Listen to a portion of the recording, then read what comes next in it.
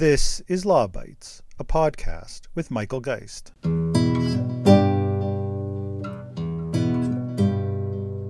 Welcome to the Year-End Law Bites podcast. I'm Michael Geist, and this episode offers the chance for a quick look back at 2022 and to offer some thoughts about what lies ahead for digital policy in Canada in 2023.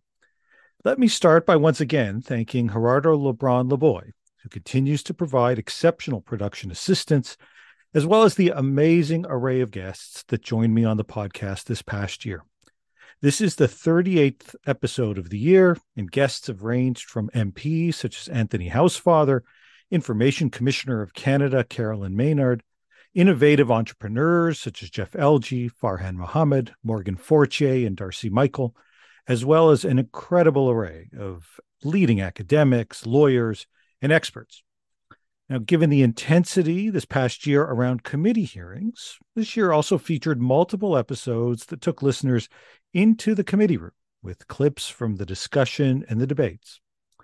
I'm grateful to all for taking the time to share their perspectives and knowledge on an equally wide range of issues: internet regulation, privacy, security, copyright, digital tax, freedom of expression, crypto regulation, internet services and platform regulation, and much more were all part of the discussion in the past year. Now, last year's episode featured 5 predictions for 2022, and I thought I'd quickly revisit them, I guess in part because I think I did pretty well. The 5 were: first, a shift away from ISED or Industry Canada; secondly, the role of Canadian heritage; third, the role that budget implementation bills would play; the importance of regulators as part of this space; and the likelihood of new trade tensions with the United States.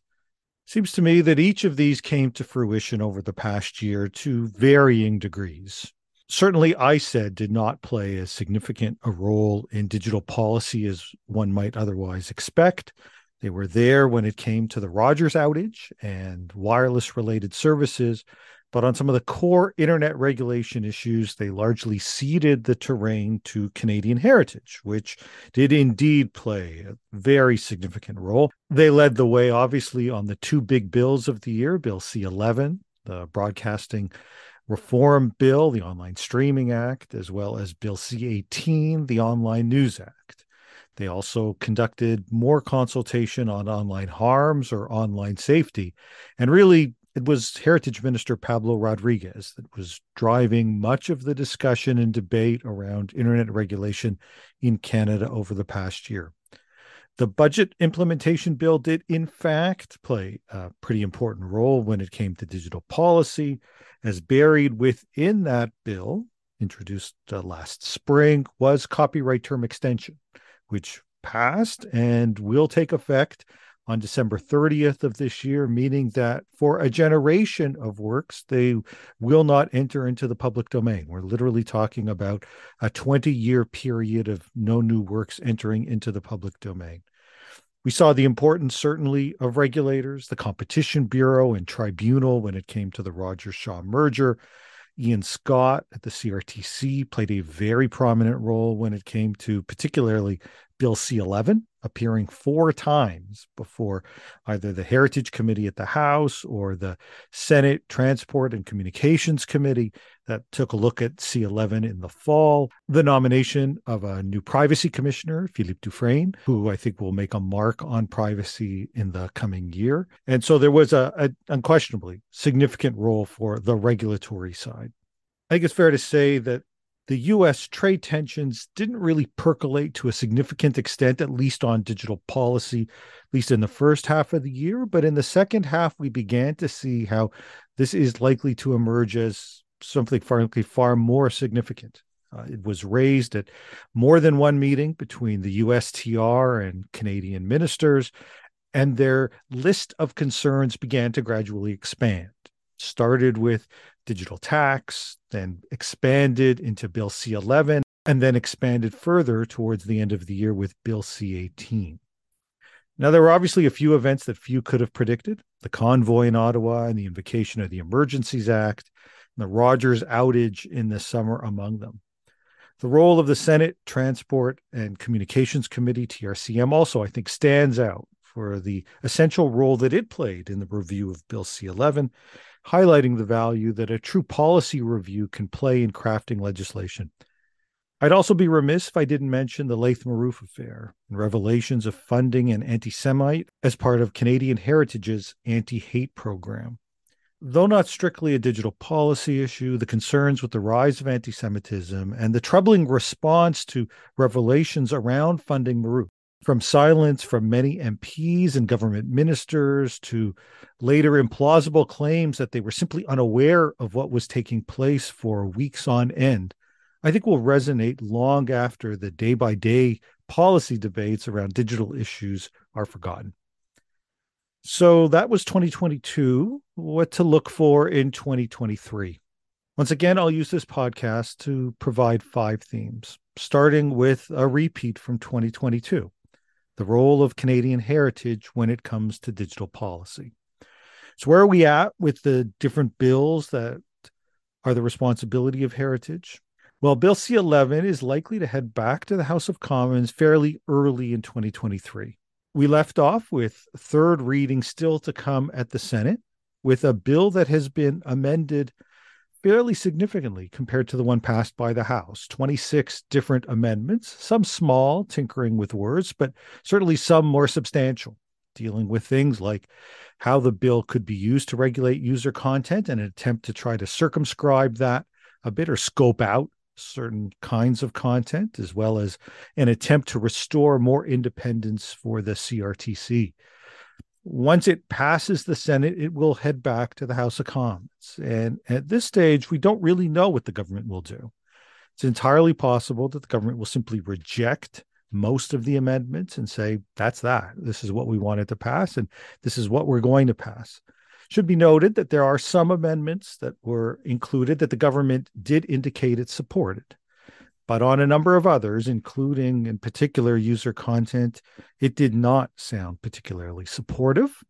And so it's entirely possible that once it heads back to the House of Commons, the government may say, no, we're going to continue to insist on the regulatory model that we've put into place and passed earlier in the House.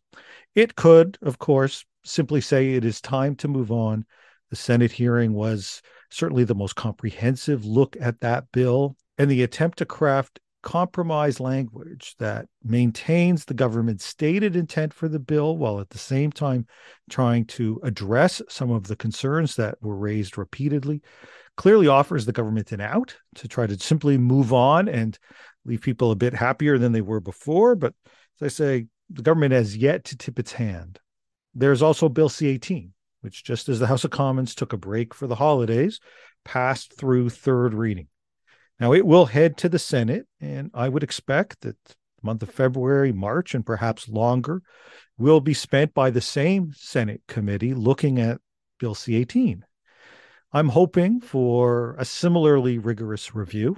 The House of Commons review really left much to be desired. There were many potential experts, stakeholders who were not given the opportunity to speak. And if the Senate adopts the same approach that it did with Bill C-11, this will be an opportunity for many of those voices to be heard. Must admit, though, I am somewhat less optimistic that we'll see some of the more significant changes to this bill, but we'll see where the evidence goes and where that debate in the Senate committee goes. I think for heritage, though, those two bills are, for them, a little bit in the rearview mirror. Still choices to be made, to be sure, but not necessarily their top priority for the coming year. It's fairly clear that their top legislative priority for the year will be another piece of legislation, an online harms, or they will probably call it an online safety bill, that will in many ways, I think, be this year's Bill C-11. I'd look for something pretty early in the year. February or March would be my guess, and a bill that looks somewhat similar to what we've seen start to play out in the UK, with new liabilities and new responsibilities for the large platforms. A duty to act responsibly, for example, may serve as the foundation for this new bill. I think regardless of the choices that are made, it will be extremely contentious, and we should look for considerable debate and hoping for a rigorous review in the House, although, as I say, we haven't seen that yet from the prior two bills. Lastly, Heritage will also announce a new chair of the CRTC. Candidly, by now we would have expected an announcement. There was an extension given to Ian Scott, but he has suggested that his term will come to an end when this extension comes to an end. It's possible by the time you listen to this that the government will already have announced someone, but either very late this year or early next, surely someone is going to head the CRTC, and that someone will be charged with an enormous amount of responsibility in terms of implementing at some point in time these various legislative measures. Now, secondly, I think the policy showdowns arising out of these bills are going to reveal themselves in even more tangible ways, I think, than they have in the past. I mentioned that the U.S. has begun to express, I think, increasing concern about the digital policy path that we've seen in Canada. And that, I think, will only accelerate in the coming year. We will get closer and closer to the implementation of a digital services tax. And I think we can expect the U.S. to continue to make noise around that development.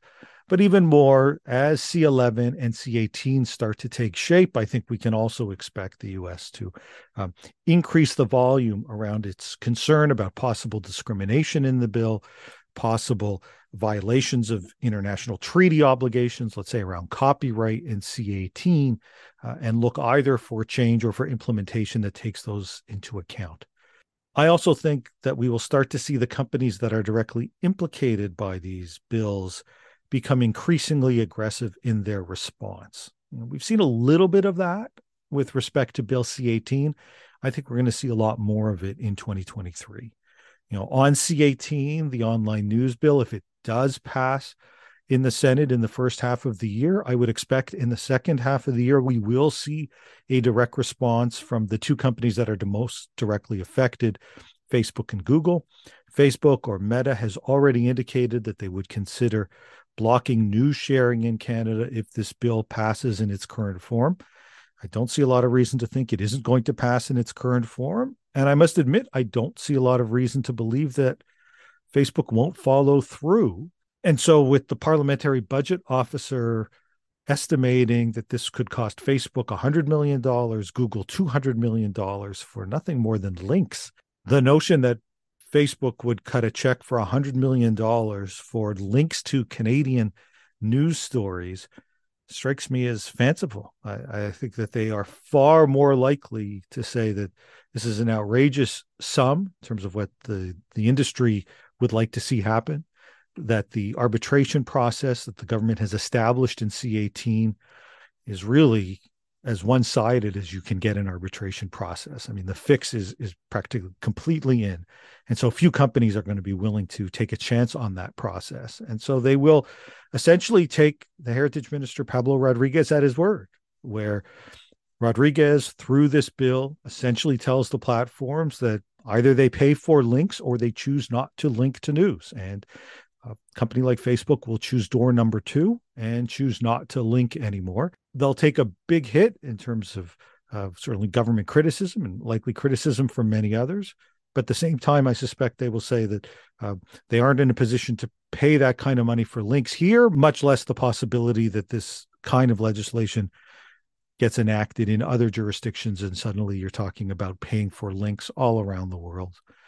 As for Google, they've signed many deals with many entities, and if this moves ahead, I would think that they might well walk away from some of those deals, saying, what's the point of having commercial agreements if they're being forced into this?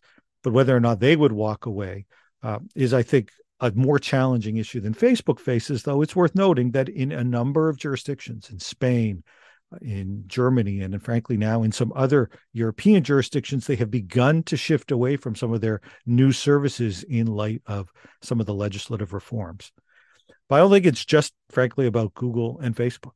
What if Twitter finds itself in the crosshairs around online safety or online harms? They previously expressed serious concern with what the government had been proposing.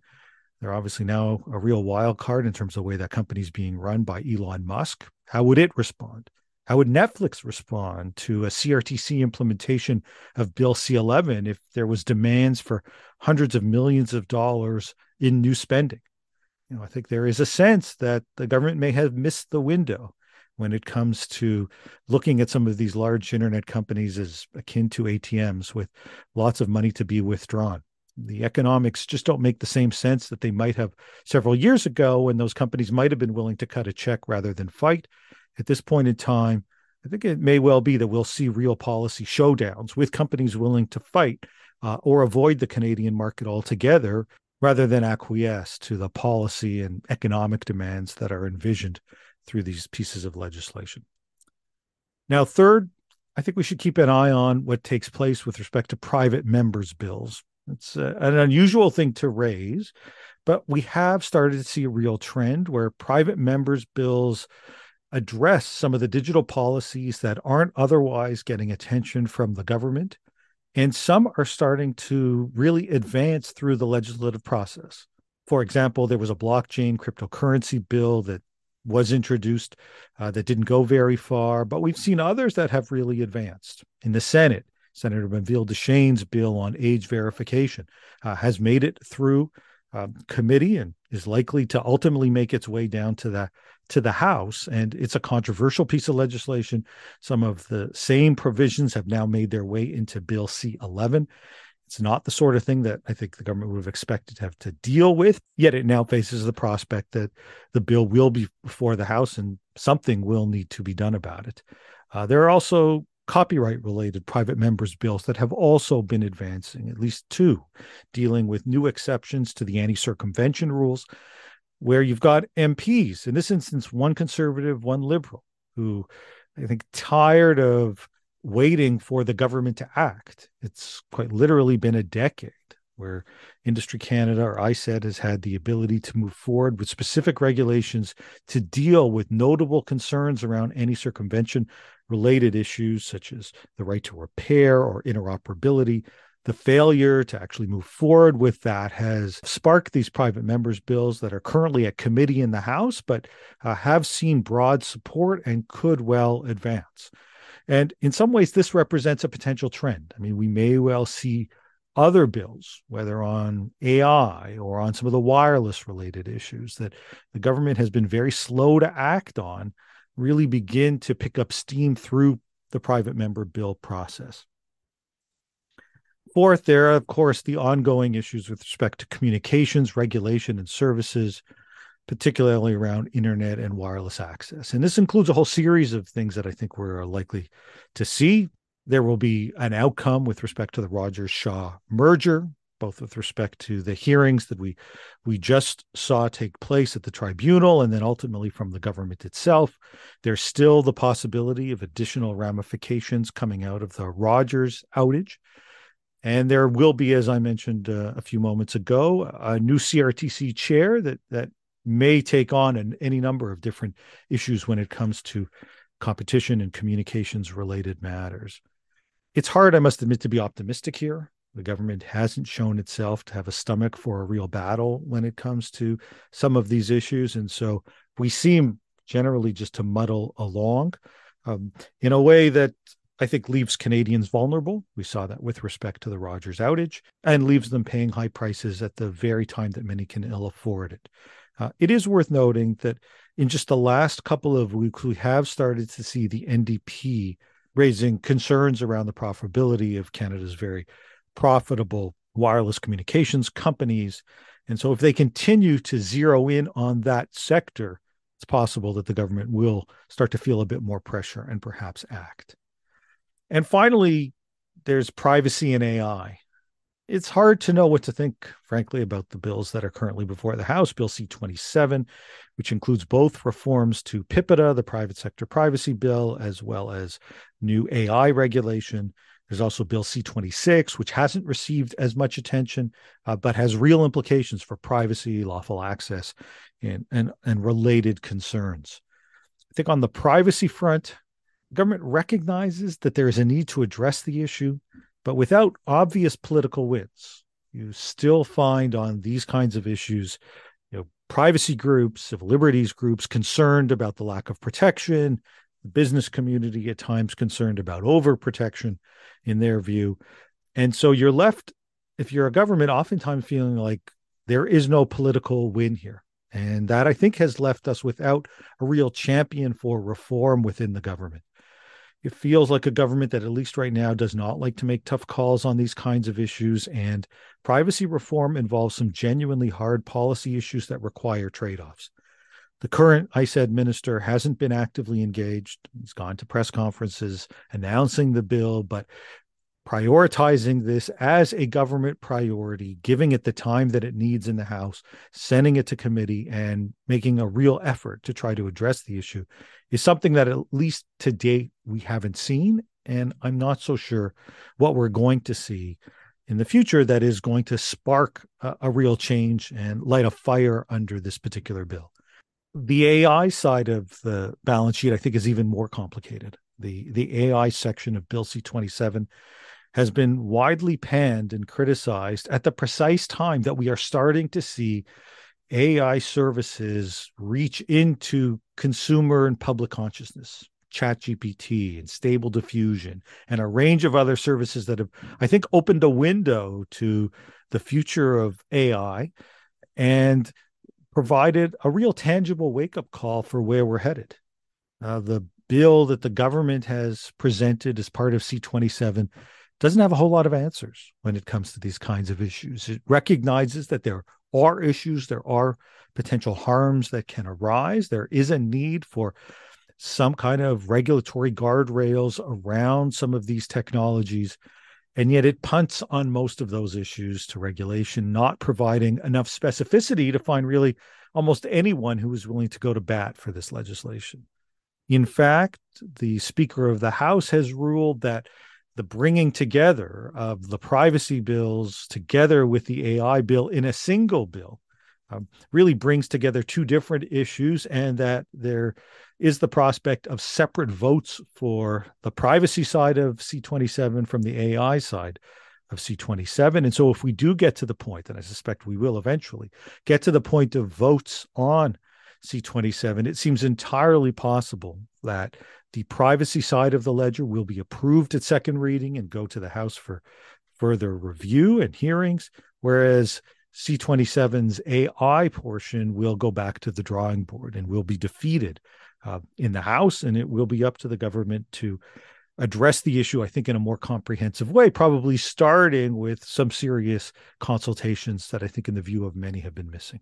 So there hasn't been a dull moment, certainly, over the past year when it comes to digital policy. I, like many, am looking forward to a bit of a break. And it certainly looks like in the coming year, in 2023, that isn't about to change.